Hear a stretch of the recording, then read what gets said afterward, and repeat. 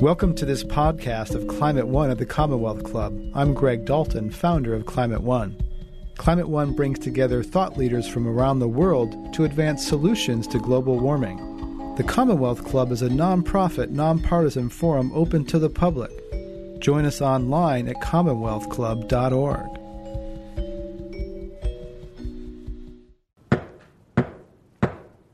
Good evening and welcome to today's meeting of the Commonwealth Club of California. I'm Craig Vassell, a member of the club's Environment and Natural Resources Forum, and your chair for today. We also welcome our listeners on the radio.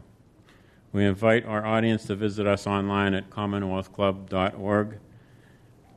And now, it is my pleasure to introduce our speaker. Dave Deppen is a leader in green architecture with over 30 years of experience in innovative ecological design and people-friendly projects. He studied architecture and environmental psychology at Penn State. After college, he was on the founding staff of the Wright Ingraham Institute's Environmental University on the Colorado Plains. After a time in Portland, he moved to the Bay Area. Also in the mid-'70s, he worked for the country's pioneering ecological architect, Malcolm Wells, on the East Coast. And then here in the Bay Area, he's been a leader in many projects at the firm EHDD. These projects range from libraries to aquariums to master planning the Turtle Bay Discovery Park on the northern Sacramento River at Redding. Then he was vice president of Van der Rijn Architects in Sausalito, where he led landmark projects incorporating rammed earth roofs, and advanced passive energy systems. While at Van der Rijn Associates, he served as design architect for the project we'll see tonight. He currently runs his own green design and consulting practice based in the North Bay and works throughout the United States. The project we will hear about this evening recently won the first ever Livable Buildings Award from the nation's leading organization of building scientists. Dave?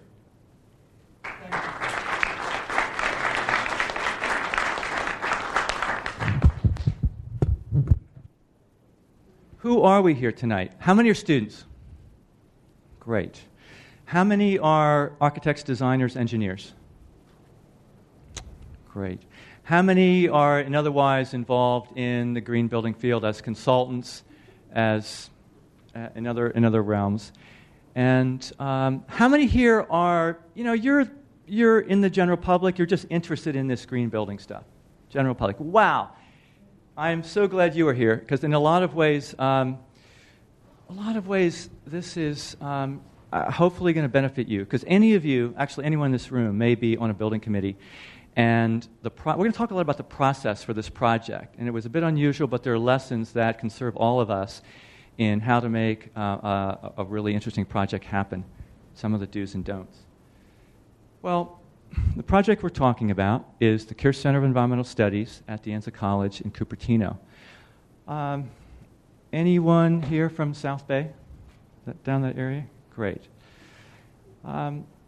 And this project began as the idea of a dynamic teacher there, Julie Phillips, who a number of years ago knew that students had to be working in environmental studies in a green building. Because students kept saying, you teach us all these environmental values, but we're in windowless classrooms with toxic materials, and it's just not computing. So Julie started with nothing, and her contractor husband drew up some plans for a very small wood frame building. It might have some recycling. Maybe that's all they ever could have. She gathered some other teachers, some other students, and at one point there was a young lady, 20 years old, community college student named Sarah, who was on the student government, and she ran with it. She kind of pushed the effort through the student government that the student government at De Anza College allocated its own student funds. The students got so excited to make a green building possible. And that was particularly important because this is California Community College system, largest system of higher education in the world, 1.5 million students, 108 campuses, a vast bureaucracy of which we can barely imagine. All the facilities are planned by outside enormous consulting firms or a bureaucracy in Sacramento. It is unthinkable that a small group of students and faculty would come up with the idea that they need a building and would pursue that. I mean, it was just blown off.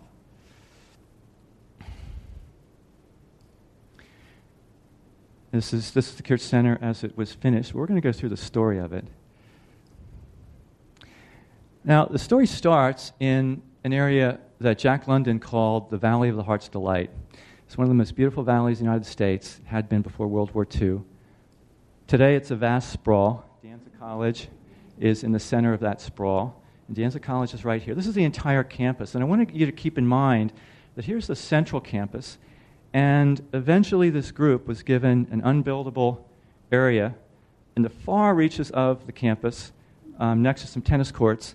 And hopefully they would go away because it was impossible to build on such a tight site.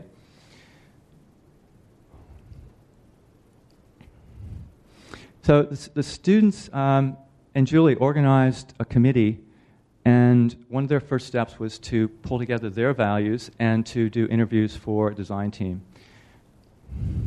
And the team that they, and this was Julie, Pat Cornelli was key, and there was an interdisciplinary group. There was mathematicians, there were people in English, counseling, and students from many different disciplines.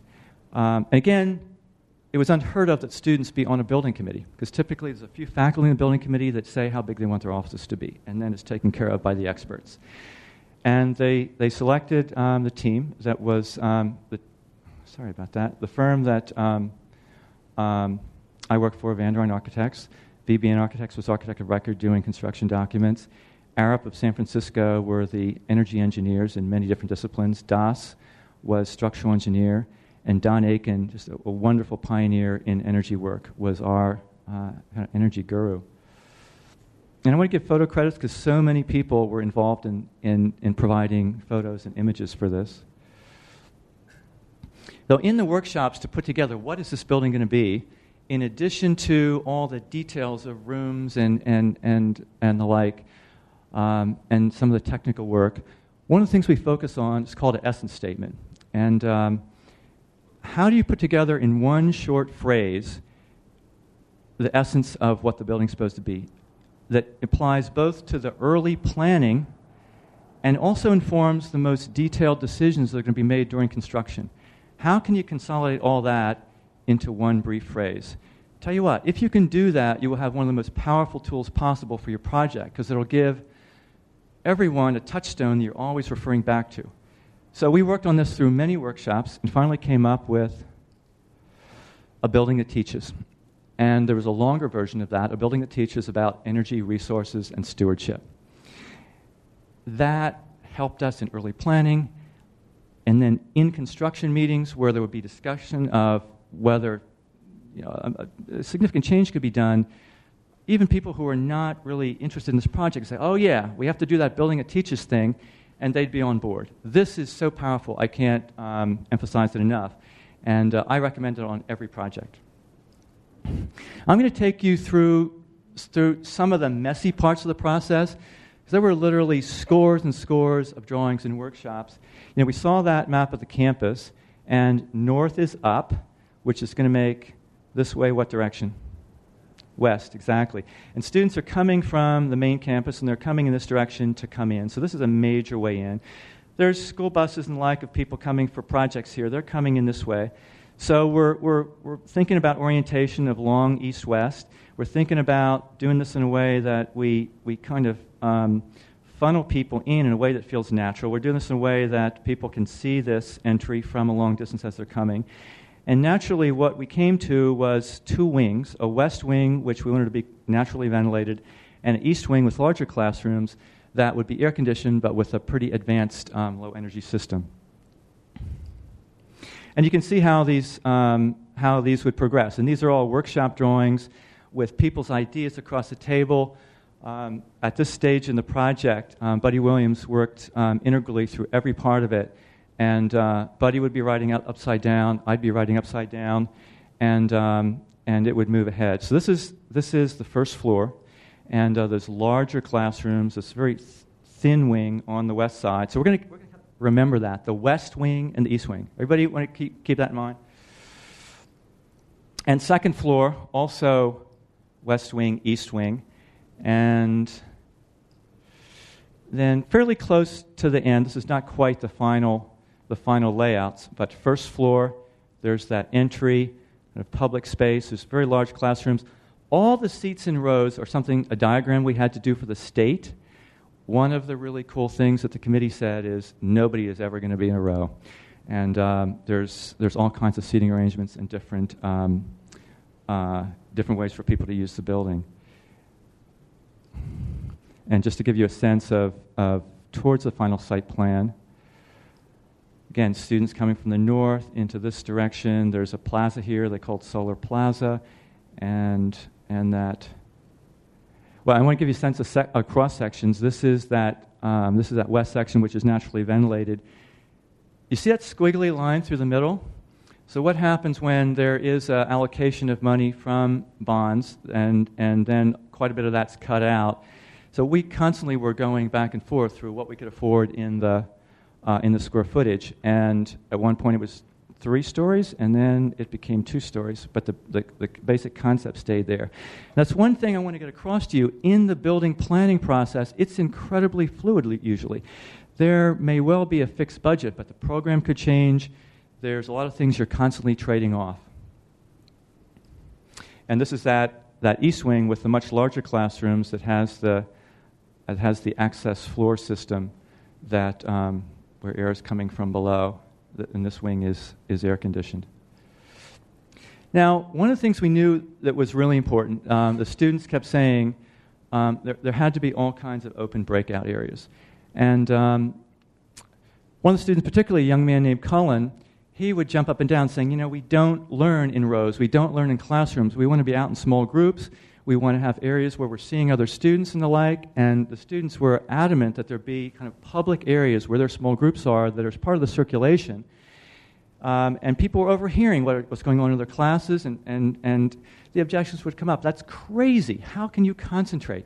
Now, this is being said to students who are on their phone, listening to their iPod, they're talking to their friends, and 3 other things at the same time. So there's no problem with these guys multitasking. And so we weren't sure what this area was going to be, and in one of the workshops, Buddy just took down all these different names and the like, and then finally, Buddy came up with the term the max, that there's a central area in the building that is going to be called the max, and this is one of Buddy's early sketches for, this is a corridor. We were told that the taxpayer's value would be best served to have a 6-foot wide corridor with doors on each side, and the students would not have it. This is a later rendering of what the activities in the max would be like. One of the things we ran up against was rules of the college and community college system. One of the rules for this college was operable windows are not allowed. And they're not allowed for a good reason, because the mechanical system might not work properly if people open the windows and the mechanical system is just blasting air into a room that where the windows are open. So we were told, fine, you can do this building, but no operable windows. And you got to pick your battles. And do you think this was one that was important?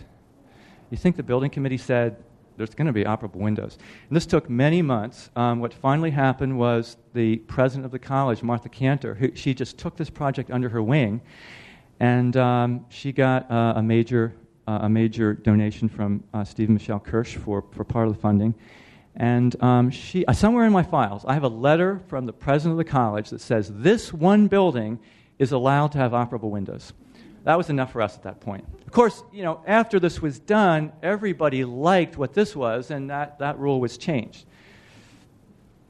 So energy was our big focus, right? Building a teach is about energy resources and stewardship. So in the recent research by the 2030 group, buildings consume half of the country's energy. When they looked at research, the energy to make the materials, the energy in the construction process, as well as the process as the energy for operating the building. So that was our enormous focus. Now, the very first thing we think about when we think about energy is orientation, because if we get our window locations and our orientation right with the sun, there's enormous advantages. Now, this is the cover of the major journal of college and university planning of the United States within the last year. And I just love this because the university building of the future has no sense of orientation. I mean, these are the people that plan colleges. Oh, the other thing, I got to go back. The other thing I love about this is the little mouse hole that you go in to go into this. So cardinal directions. This is where we always start. And, many people say to me, oh, yeah, I know that stuff, the cardinal directions. I know we're supposed to pay attention to it. You know something? I study this every day. I work on this every day as I look at buildings. How's the orientation working? What do they do? When I look around at new buildings, I don't see this very often, that it's paid attention to carefully. The most important thing you could possibly do to save energy and actually make the building feel really good. Just by taking that orientation with alongside west, turning exactly the same building that way, 20% energy savings like that. So whenever people say to me, well, this green building thing, it might cost too much, that is absolute baloney. And certainly there's going to be reasons why that orientation may make sense in certain cases. There's all kinds of other tricks you can use. But this basic stuff is what we got to really focus on. And one of the main reasons is in the path of the summer sun rising in the east, very long, long path, right? June 21st and all through the summer. Very long time the sun is facing west in those hot afternoons.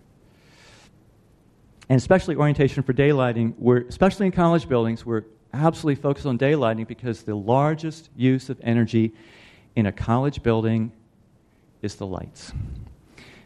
And if we can get free natural daylighting, particularly from the north side, it's indirect, it's virtually glare-free, we don't have all the problems of sun control, that's where we're far ahead.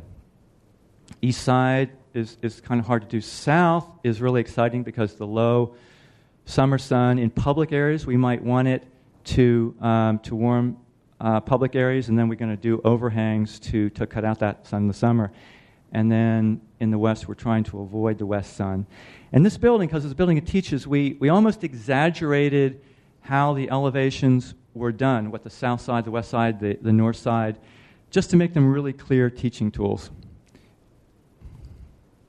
This is the south side. So overhang for the second story. There's a series of overhangs and light shelves for the south side. So we're getting into public areas, not into classrooms, into public areas, winter sun, but we're cutting out summer sun. Then we go around to the north side. These are classrooms, large banks of glare-free windows, operable windows, with lots of sunlight into all the classrooms. There's some other windows on one particular area that are west-facing, so we made special shades for those, special awnings. And from the inside, one of the things I really like is these are Mecco shades, and you can see through them. And there's transparency is one of the ideas throughout this, that everything is set up that you really can know what's going on around you in the environment. So the public spaces are open to that sun, especially in the winter, and then shaded. So they're just bright and airy. One of the things that is really important is light materials. If you're going to do master daylighting, having light materials inside, the project can't be turned over to someone who's going to do their own thing. Today's Thursday, and I'm in a purple mood. Having those light colors on the first surface that daylight hits is crucial. This is some of the other circulation in public spaces. This is an end of one of the max areas. And the photographer, he put some of the lights on for the photography effects. This is the building that's open to the public. You all can go down there anytime at De Anza College. I really encourage you to do it. The lights are off. I mean, it's just amazing, the feeling when you're in that calm. This is one of the classrooms. This is one of the labs. I've had college teachers come in, sit in that room from other schools, and just say, I don't know what it is about this room, but I'd give my eye teeth to teach in this room. I just feel so good. Think about it. There's no fluorescent lights on. It's just the calm of the natural light. Windows might be open. You get a sense of what's going on outside. Other classrooms with daylighting and light from light from two sides. Light from one side, it's kind of borrowed light from another side. This is my favorite area. It's an area right next to the second floor max. There's faculty offices ringing this and other rooms ringing the other side. This is a room that has no access to outside windows. So Don Aiken said, we need a pop-up.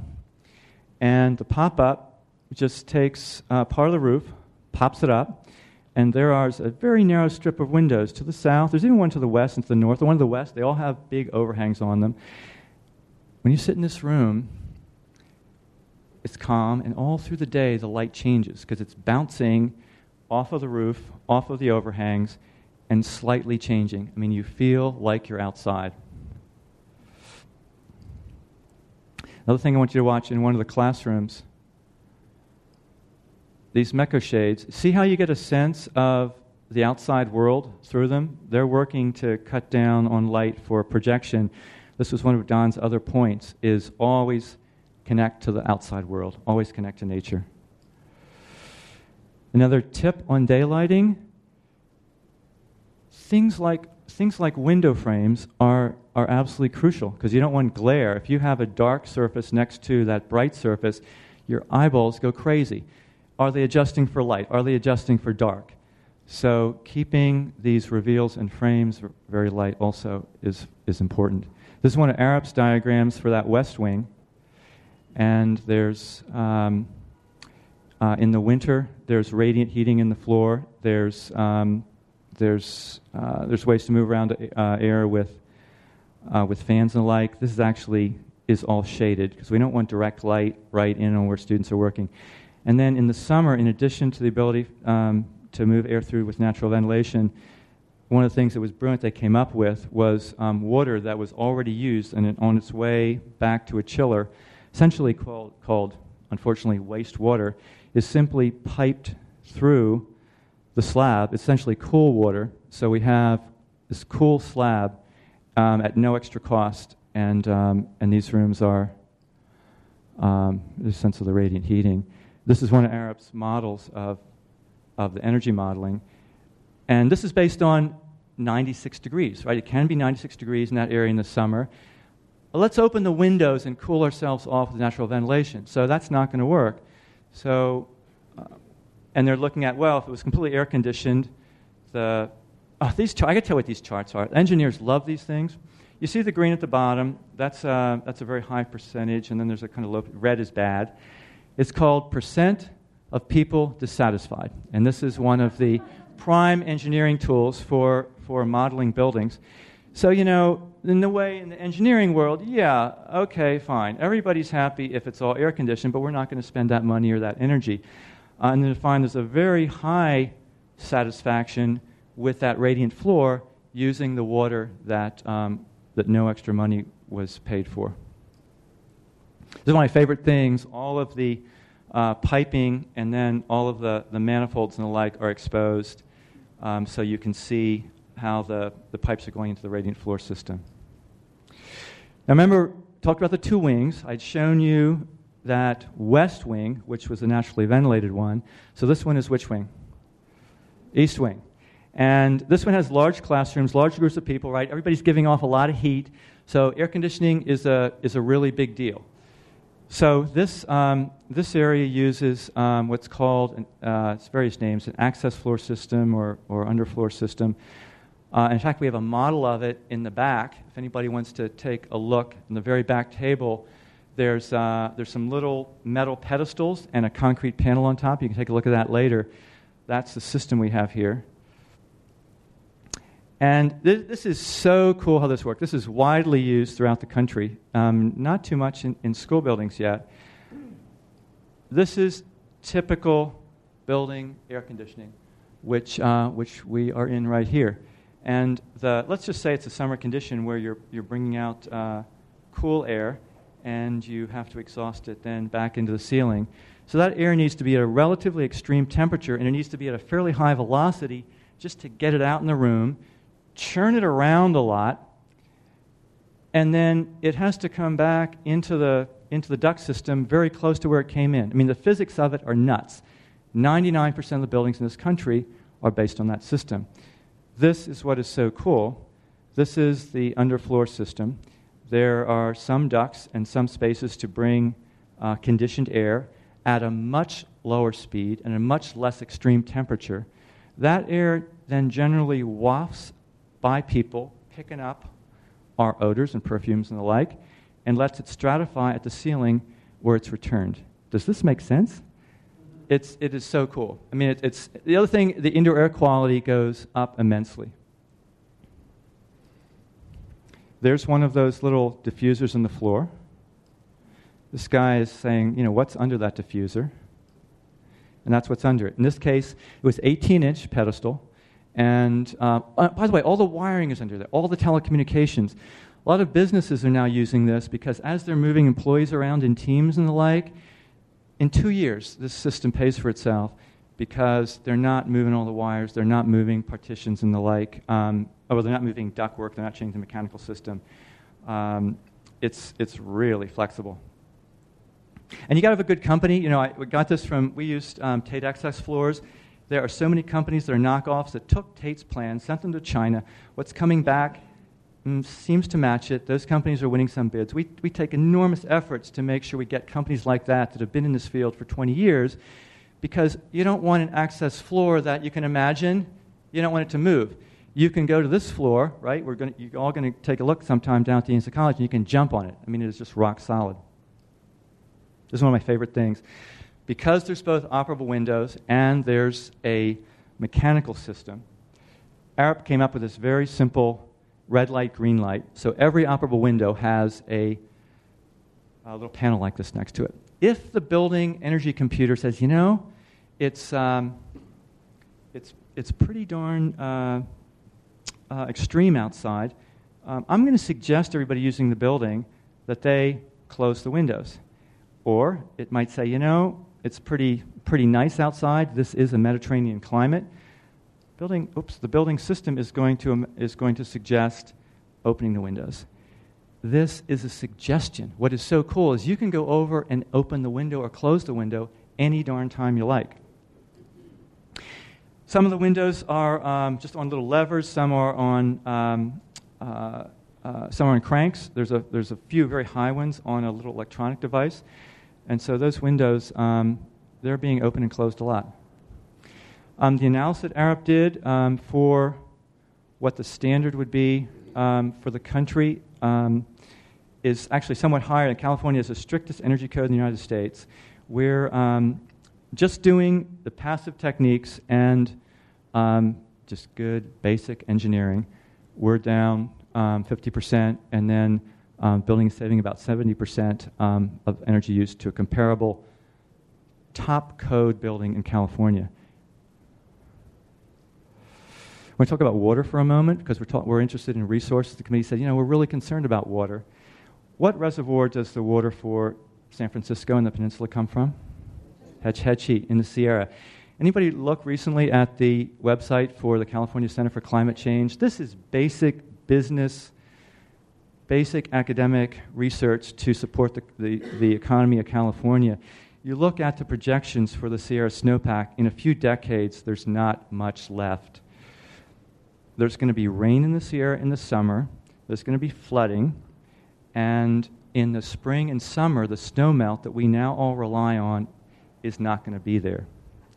These are the three pipes that virtually all of the water to large parts of the peninsula and San Francisco come through from Hetch Hetchy. Talk about vulnerability. So we made some steps. We wanted to store rainwater and the like, and that was one battle we did lose. But the waterless urinals work really well, and 45,000 gallons a year just from those little devices. One thing I want to go back to, there was a vice president of the college that really stuck his neck out for this project. He'd just take a big breath and support us most of the time, and his favorite phrase to us was, well, the leader is the bleeder. And then he'd kind of, just feel a sense of resignation and give us approval for something. And he gave us approval for the waterless urinals as long as we still put in and paid for all the plumbing for a standard flush valve. So, that's why I call this a transition building. There's so much stuff like that makes from my point of view, wow, we waste a lot of money on that. But that was the kind of process and politics that's involved. And one thing I want to show here is just the acoustical quality of the building. We don't have a false ceiling. Can't stand false ceilings. And if you can barely see some little kind of dot rows, we used a kind of metal decking that has perforations in it that's very good for absorbing sound. So we just kept very clean and avoided a lot of extra finished materials, and that was one of the money-saving aspects of the project. I'm going to take you for a few minutes through some construction. This is a basic brace frame, steel frame building, the most common kind of construction in commercial buildings in California. That's one of the other messages that's really cool. This stuff is basic. This is using standard components. Virtually all structural steel like this has very high recycled content. So sometimes people say, well, our building uses recycled steel. Yeah, well, every building does. This is the far west end of the west wing, and get a sense of just a very narrow side and it has no windows in it.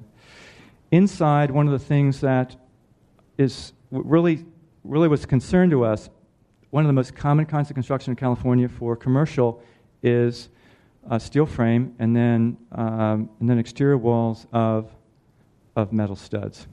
So you can have up to easily a quarter of the wall surface being steel framing, steel studs, displacing insulation. And is steel a good insulator of heat or cold? Or is it a good conductor of heat and cold? It's fabulous, right? Maybe several hundred times that of wood. So one of the things we knew is we wanted to put on the outside of the building a layer of extruded polystyrene to essentially be a thermal break to losing heat from the steel. In a lot of the calculations done for buildings, that's just ignored. That there are things like the steel that is letting energy through. And one thing, this if we really kind of strain ourselves, the ductwork all through construction, a lot of measures for air quality. All the ductwork during construction had plastic and coverings at the end, so that all the grit and grime of construction was not put into the ductwork, and then we just blow it out over people for the next few months and years. One of my favorite things is the skylights had splays of the framing, so that and this was one of Don's other really great points when he said that's going to spread light much, much better. The construction workers on a project like this are moved from project to project. Maybe they're working on a project for a few weeks, maybe a month or two. It sometimes could be a few days, depending on their specialty and the sequence of work. Sometimes they don't even know what kind of project they're working on. They're just doing their trade. And this is about education, right? This is a building it teaches. Maybe it should teach everybody. So we found out that it was a kind of contractual requirement that all of the construction workers had to see a video on safety. And so with a few contractual arrangements, it became a second requirement that everybody watch a 5-minute video that this was a green building.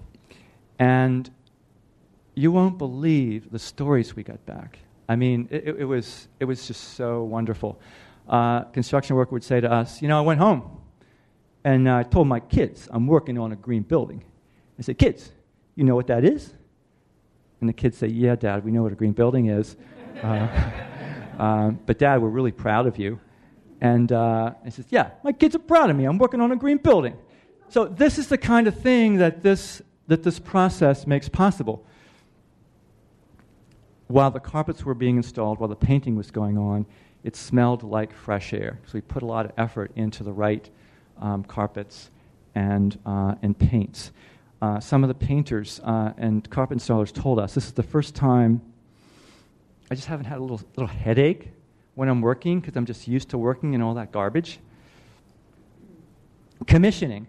This is really a crucial part of the construction process where sensors are, how the controls work. It's not, unfortunately, part of what the normal review process is like. So there's an outside firm that's brought in to do special analysis of that. And this was Rumsey Engineers doing that work. Now, finished materials is something that's always really exciting because there's a lot of chance to use recycled materials. There's a lot of chance to be really careful about those light materials and the like. And I've brought a few of them from the project. I'm going to put them over here on the table, and afterwards, if people want, they can look at them. The main message I have about all these materials is there's no right material. It's a matter of critical thinking. Some of the materials that we used, I don't feel that good about now. Most of them I do, but your job is to ask questions and be critical thinkers, not because you saw a magazine article or somebody said this was a great green material. So what do we have here? The carpeting was. There are many good companies making carpeting. That was from Mohawk, no PVC, recycled content. This was carpet tile. So there was no adhesives and the like. And see, it's relatively light. We had that you can imagine. That went on through many meetings, and particularly many people said, there is no way there's going to be light carpet like that. There's been no problem with the light carpet. And you see, it's a pretty clever pattern. But this thing, for the next 10 years, we are in an emergency situation. So things that we can do to make a building completely daylit, we got to do that. And most of the stuff we do to do that, absolutely no cost. It's no cost to change the color of these things. And I get in trouble for this a lot. People say, we can't have these light materials. Of course, you have freedom in this. But this is not just business as usual. So thinking about the lightness, all the casework, there's a lot of casework. It's usually just packed full of formaldehyde. I mean, it's bad stuff for you. There's great products now. Medite, no formaldehyde, and this is, all the walls lined with this. And then there's a veneer over that. The insulation is a sprayed cellulose. It's this. It's recycled newspapers with borate. It's inflammable, and it just gets sprayed around all the wiring, everything. It's not like fiberglass bats that don't get in the right place most of the time. We wanted some products from California, and I specifically said, I want California granite on the countertops. And you know how this works? Anybody's going to be on a building committee. Here's how this works. Somebody's working on the specifications. They cut and paste from a previous project. I swear to you, the final specification that I got through to review had the granite coming from Greece because somebody cut and pasted. And, I think, why do I have to spend so much time on this kind of stuff? And we finally made it sure this supported California quarry workers in Raymond, California. This is Sierra White. And it's one of the great things for kids to say, find a native California stone in this building. Now, the toilet partitions are made from recycled water bottles. I don't know if I'd do that again. It's all these things have pros and cons. I don't want to get in that debate, but they all can be debated. There's a very small amount of linoleum. It's made of flax, linseed oil, wood sawdust. It's a very small amount. If you promise that you get no help and no clues, the first person to find this material in the Kirsch Center, I will take out to lunch. But you do have to sign your life away that you have not gotten a hint from anyone. It's very hard to find, is all I can say. The tiles in the toilets are made with recycled, crushed automobile windshields. This is the kind of thing I want to warn you about. There was a lot of excitement about this. This was a new green material a few years ago. What's that called? It's called downcycling. Isn't there better use for glass, very, very energy-intensive material? So this is the kind of questioning we're always going through. Just because it's recycled doesn't mean it's necessarily a good idea. And many of the countertops are they're pressed sunflower seed hulls. It's a really cool product, and it's at many of the counters, and it's just a conversation. People say, "What is this?" And then they just get into the whole question of different kind of building materials. And finally, I've already shown you this, the Meco Shade EcoVeil. It's a new product. These shades used to be made out of PVC. Don's wife got sick when he took the materials home to kind of review the different weaves in them, just because of a little sample outgas. So they've done a fabulous job in coming up with a new PVC-free product. Remember, you can see the outdoors with that. So the students have occupied the building. This was open about a little more than 2 years ago.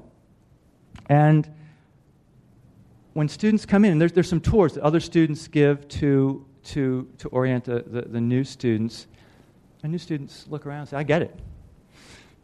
It's really cool. The students know it's their building, and they know other students help them help make it possible. If you go there, though, you've got to be careful just to sort of sometimes stay out of the way, because it is an exciting place. When teachers do lectures, it's maximum 20 minutes. The kids are in small groups. They are in individual study. There's just all this activity going along. Plus, one of the very central ideas was that there'd be just all kinds of mix of disciplines. So there's students studying out in the maxes. Classes are environmental studies, but it's also open to many of the kind of classes in the college. So you may be going down a hall, and you're going to hear a math class, you're going to hear a physics class, you're going to hear English class. 1 week they're talking about the novels of Jane Austen. The next week you're hearing them talk about the writing of Isabel Allende. And this particular area, you have to get there really early in the morning. One day Buddy said, we need a 1950s diner booth. And so there it is. All kinds of mini theater seating. This is a small group of students. Keep in mind, this is circulation. Other people are going by. Everybody loves it. It's in concept, sometimes it's hard to get across, but in reality, it's been amazingly successful.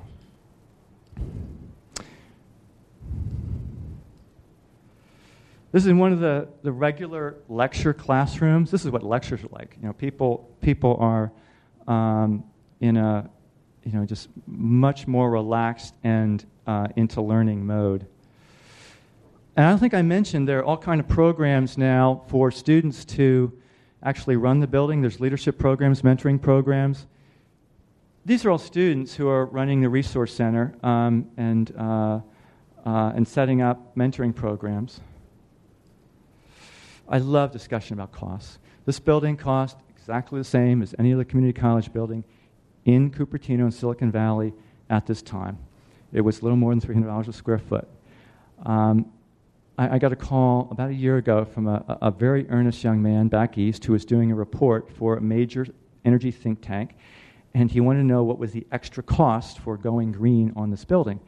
And so I said, there was no extra cost. He said, oh, no, that can't be true. There's always an extra cost. And he was wanted to promote green, but his whole idea is that we had to show people how much extra cost. So I do get in trouble when I say, well, we didn't want to give up having non-toxic materials, daylight, and the sun, so we just traded off other things.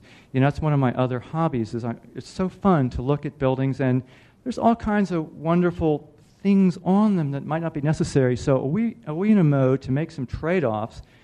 We're not asking for extra budget. We're just asking for a fluid process where we can do trade-offs, and that's part of this committee grassroots process. In this case, there was no question. Of course, we're going to simplify it, eliminate a lot of extra interior finish materials, which actually makes it a lot more beautiful and inviting. So cost is mainly a matter of trade-offs, not adding money. Who's heard of the LEED Green Building Rating System? It's just a valiant effort by the U.S. Green Building Council and their main motivation is what they call to transform the market. I'm not a fan of LEED because, frankly, we can do a much better job if we're left to our own devices, but I do respect it for its ability to educate and help people become more familiar with its with a lot of green building tenets. There are many times when I argue against getting a point in LEED because I know the standard that point was made on was made based on was a group of the manufacturers of that realm of product getting together. They find the lowest performing, lowest quality product of that realm, and that becomes the standard. That's the way many standards are done. So recently, this is not in this building, but another project there was a very small company that had a kind of carpeting that was all U.S. made, no pesticides, it was all wool, supporting small growers. And the president of the company told me, we can't afford to go through that certification system. So all these things require critical thinking. LEED has its benefits. We were required by contract to have a LEED silver certification. There's levels from certified silver, gold, platinum. And we were required to do silver. We're now at the high gold end on this. But the committee said, we don't care about LEED. We're going to do our mission. What were the lessons from this building? As the design architect, I know better than anybody so many of its flaws. There's so many things we could have done better. So many things we could have just been more careful about. But that being said, the students just embraced it. You remember I showed you that campus? It's 10 minutes walk to this building. Between classes, the students come down here to hang out. That's one of the most gratifying things to me. The daylighting, you feel great. One of the things I would have done better, we would have had light on two sides of a room in many places. Too many places we had light on just one side of a room. That we would definitely improve. The whole social dynamic in the Maxes and the circulation that was very fluid left a lot of ability for people to go to just different study areas. There's literally dozens of different kinds of study areas. There's dozens of areas to study daylighting in different ways. I think one of the other lessons that some of the engineers at Arup recently told me was that, and this is a very small building for like a company like Arup, they're a major international engineering company. I was sometimes embarrassed to call them because our little tiny, two-story college building, and they've said to me, Dave, we've used so many lessons from this little building.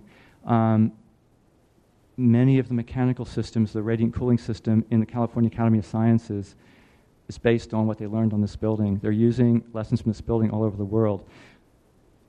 So never think that maybe your project is too small. As long as you have that motivation that you're going to learn from it, that you're going to push as far as you can. Now, I want to give you an update, because this building created a lot of momentum in the environmental studies department. As classes started, by the way, classes in environmental studies increased in enrollment several hundred %, about 300% when this was open, and this is some of the things they weren't prepared for. And I guess another lesson is, so many people came to visit that the staff was just blown away. They had to have students, give tours, and the students made up the tour brochures and gave tours.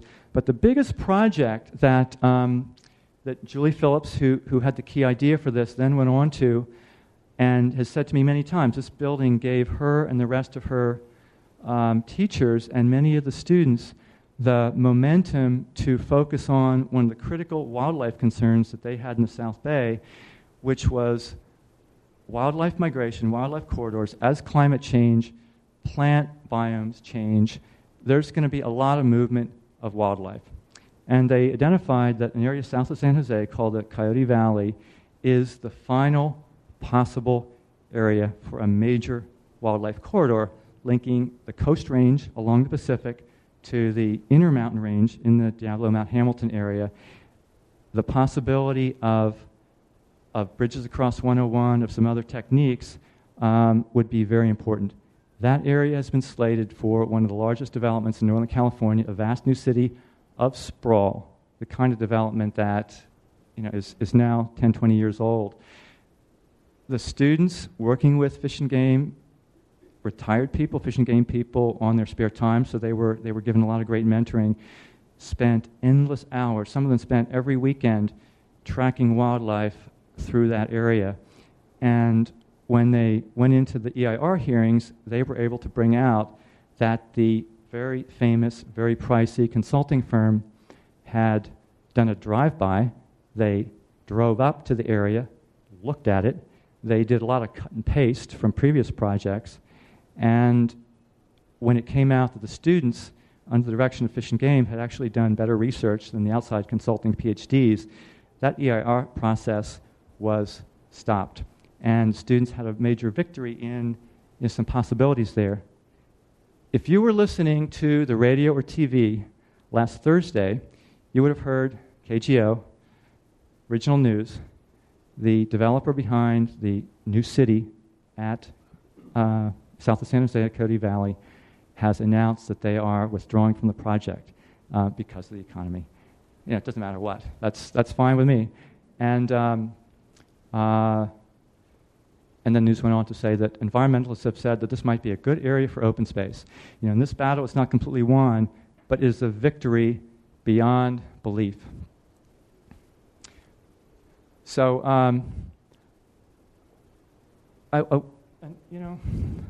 here's the students making their plan for that area. And here's one of the residents down that area. There are actually elk on the hillsides waiting, I swear to you, waiting to cross. They know, right? They know. And, this is the other part of my message, that the wildlife corridor integrally ties to a green building. They are not separate. The specialization is one of the major things we all got to be watchful for. So I want to thank you all for listening. And Craig, do you want to take this over? And Craig, All right, thank you.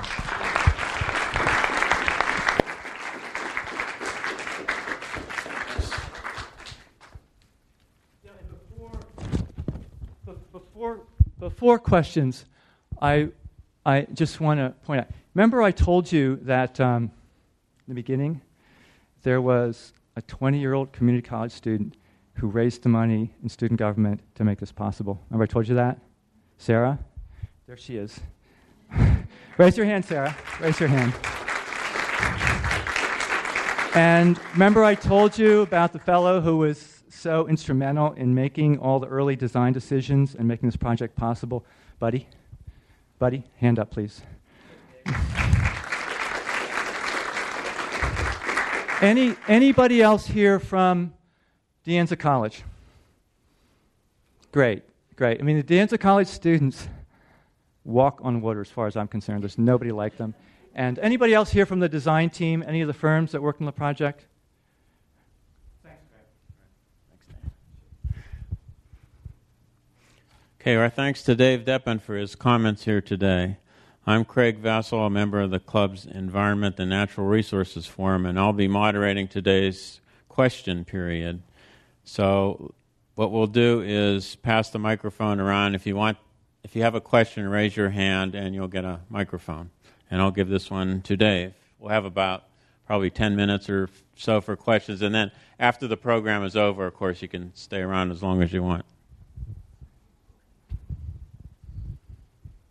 Who's first question? Yes. Would you be able to speak at all? Oh, sorry. I was wondering if you would be able to speak at all to the, if you're involved at all in the bidding process that green builders have, challenges in facing just other builders that are not green builders. And how does that work in competing in the bidding process? Well, there's different kinds of construction. Just to use this one as an example, this was a public project, and there's just tons of rules about it. So we had to write really detailed drawings and specifications, and the bidding was open to really virtually any large contractor. And the basic rule is, the basic way it works is that the designers had to get the green parts into the project, because the only way the contractor is going to stay in business is to have the lowest bid and to assume just the kind of worst construction. So it really is key that the design documents are there.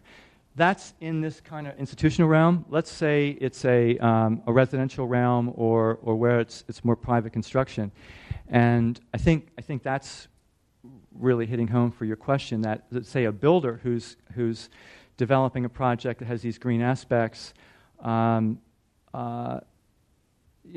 challenge is first the public might not be as aware of it. So this whole momentum of people getting more and more aware of this green stuff, we're just finding more and more.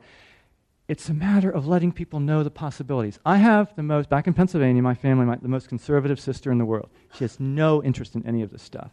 In fact, really, she would think, no, this is bad. But a few years ago, she said to me, well, we're going to be painting and carpeting the new baby's room. What do you think happened? I said, I got to talk to you before you do that. And after a few minutes, her eyes were, just big as saucers. She said, I had no idea I mean, it's the new baby. Tell me, write all this down. So that's what I find more. It's that ability to let people know, here's what's going on. Because nobody wants to live with toxic materials. Nobody wants to, live in that wasteful situation. Did that help a bit? A bit. It sounds to me like you're saying, I wanted to know what angles you might have, and it sounds like you're talking about the angles that you approach on an individual project basis. Well, the key thing is if it's this public bid process or if it's private. So you're more thinking of the private sort of situation? Well, they're both so different, because the public bid one, it's all about the documents that you have, because you're just going to get the assumption of the lowest bidder. Otherwise, the contractors go to business. If they say they want to do a green building, have these new ideas, they're out because they don't have the low bid. But in a private situation where, the ideal is we love at the beginning to sit down with a contractor and have a contractor work with us all the way through design, so it's actually a team effort. And in that case, that contractor, there'd be a final negotiation, but they really have the job. So contractors that have made a special effort with this, they have an advantage in those situations where the whole group, the team, the owner wants that kind of project. Yes. Right. So you mentioned cost being the same investment, which many green builders find as well, or maybe a 1 or 2% extra. But what's the savings in operating costs in terms of utilities, lighting, HVAC? Because it's not only a same investment, is it not lower operating costs, or is it higher or the same? No, it's absolutely lower operating costs. So in that one diagram of the various bars, one of the simplest ways of thinking of it was just the basic things in the building, cut energy use 50%. So right there, we worked within a standard budget, and all those energy operating costs went way down. That being said, I think the secret of all this goes way beyond that, because we're in a transition time. We still have the opportunity for people to get really excited about this stuff. So much extra effort was brought in. There were AV people for the college who came up with really great new ideas for us because they just wanted to be part of this project and got deals for us and the like. So this is kind of a short time, this kind of happy transition. I don't know where it's going to go after that. But yeah, operating costs are incredibly less. And then just, is there any tracking of positive health impacts, of less absenteeism? Is there any carbon credits that go with this that there's value in?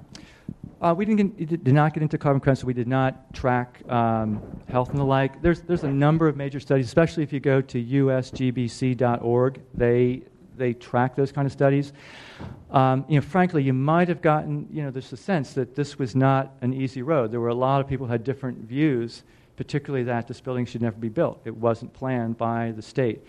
So, given the time we had, we didn't have time for extra studies or the fees for them. But it's so well documented. And one of my favorites is the Hirschong. Somebody help me out. Hirschong, Buddy, do you remember that old daylighting study? Okay, thank you. This was amazing. This was maybe a number of years ago. They studied elementary schools around the country. The only variable was daylighting in the classroom, and every other variable was tracked for us. This peer-reviewed, high-level scientific study. 20% higher test scores and less absenteeism in the classrooms with the daylighting. That's what's so nutty about all this stuff. This is so basic, and when we kind of constantly have to keep proving this stuff, it amazes me. Because as people, all of us as people, when we pull away from whatever is popular or what society wants, any of those kind of things, and we're just people, and we think about, I really like that room, I don't like that room. All the stuff we're talking about here, we all know. But since World War II, there's been such a momentum for various reasons for a whole other kind of building. So we're having to undo a lot of stuff that's we know in our bodies is not what we like. Yeah, next question. Just interrupt for a second here. Okay, I want to make a radio reminder. I'd like to remind our listening audience that this is a program with the Commonwealth Club of California, and you're listening to Anatomy of a Green Building with Dave Deppen. We have about 2 minutes left, so there's time for only one last question. So let's take one more question, please.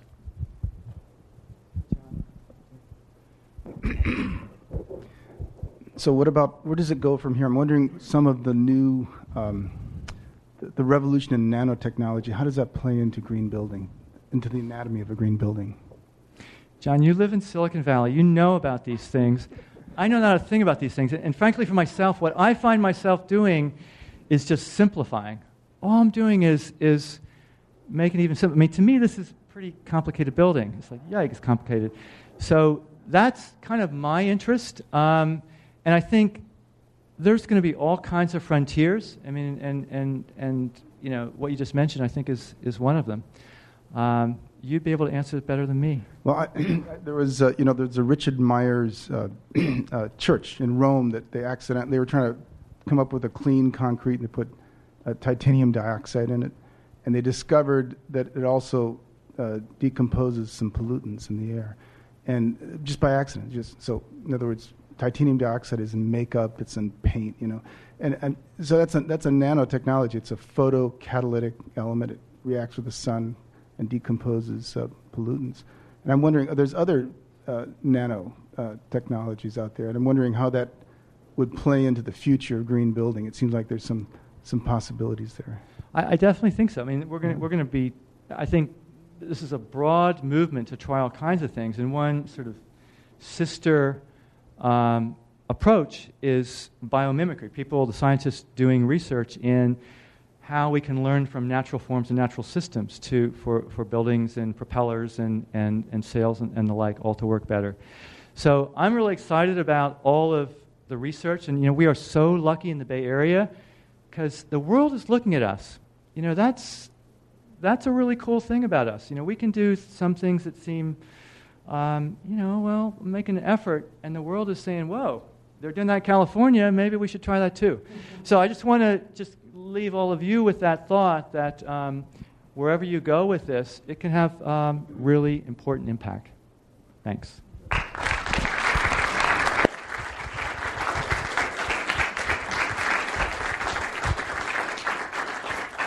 Okay, our thanks to Dave Deppen for his comments here today. We also thank our audiences here and on the radio. And now, this meeting of the Commonwealth Club of California, commemorating its 103rd year of enlightened discussion, is adjourned.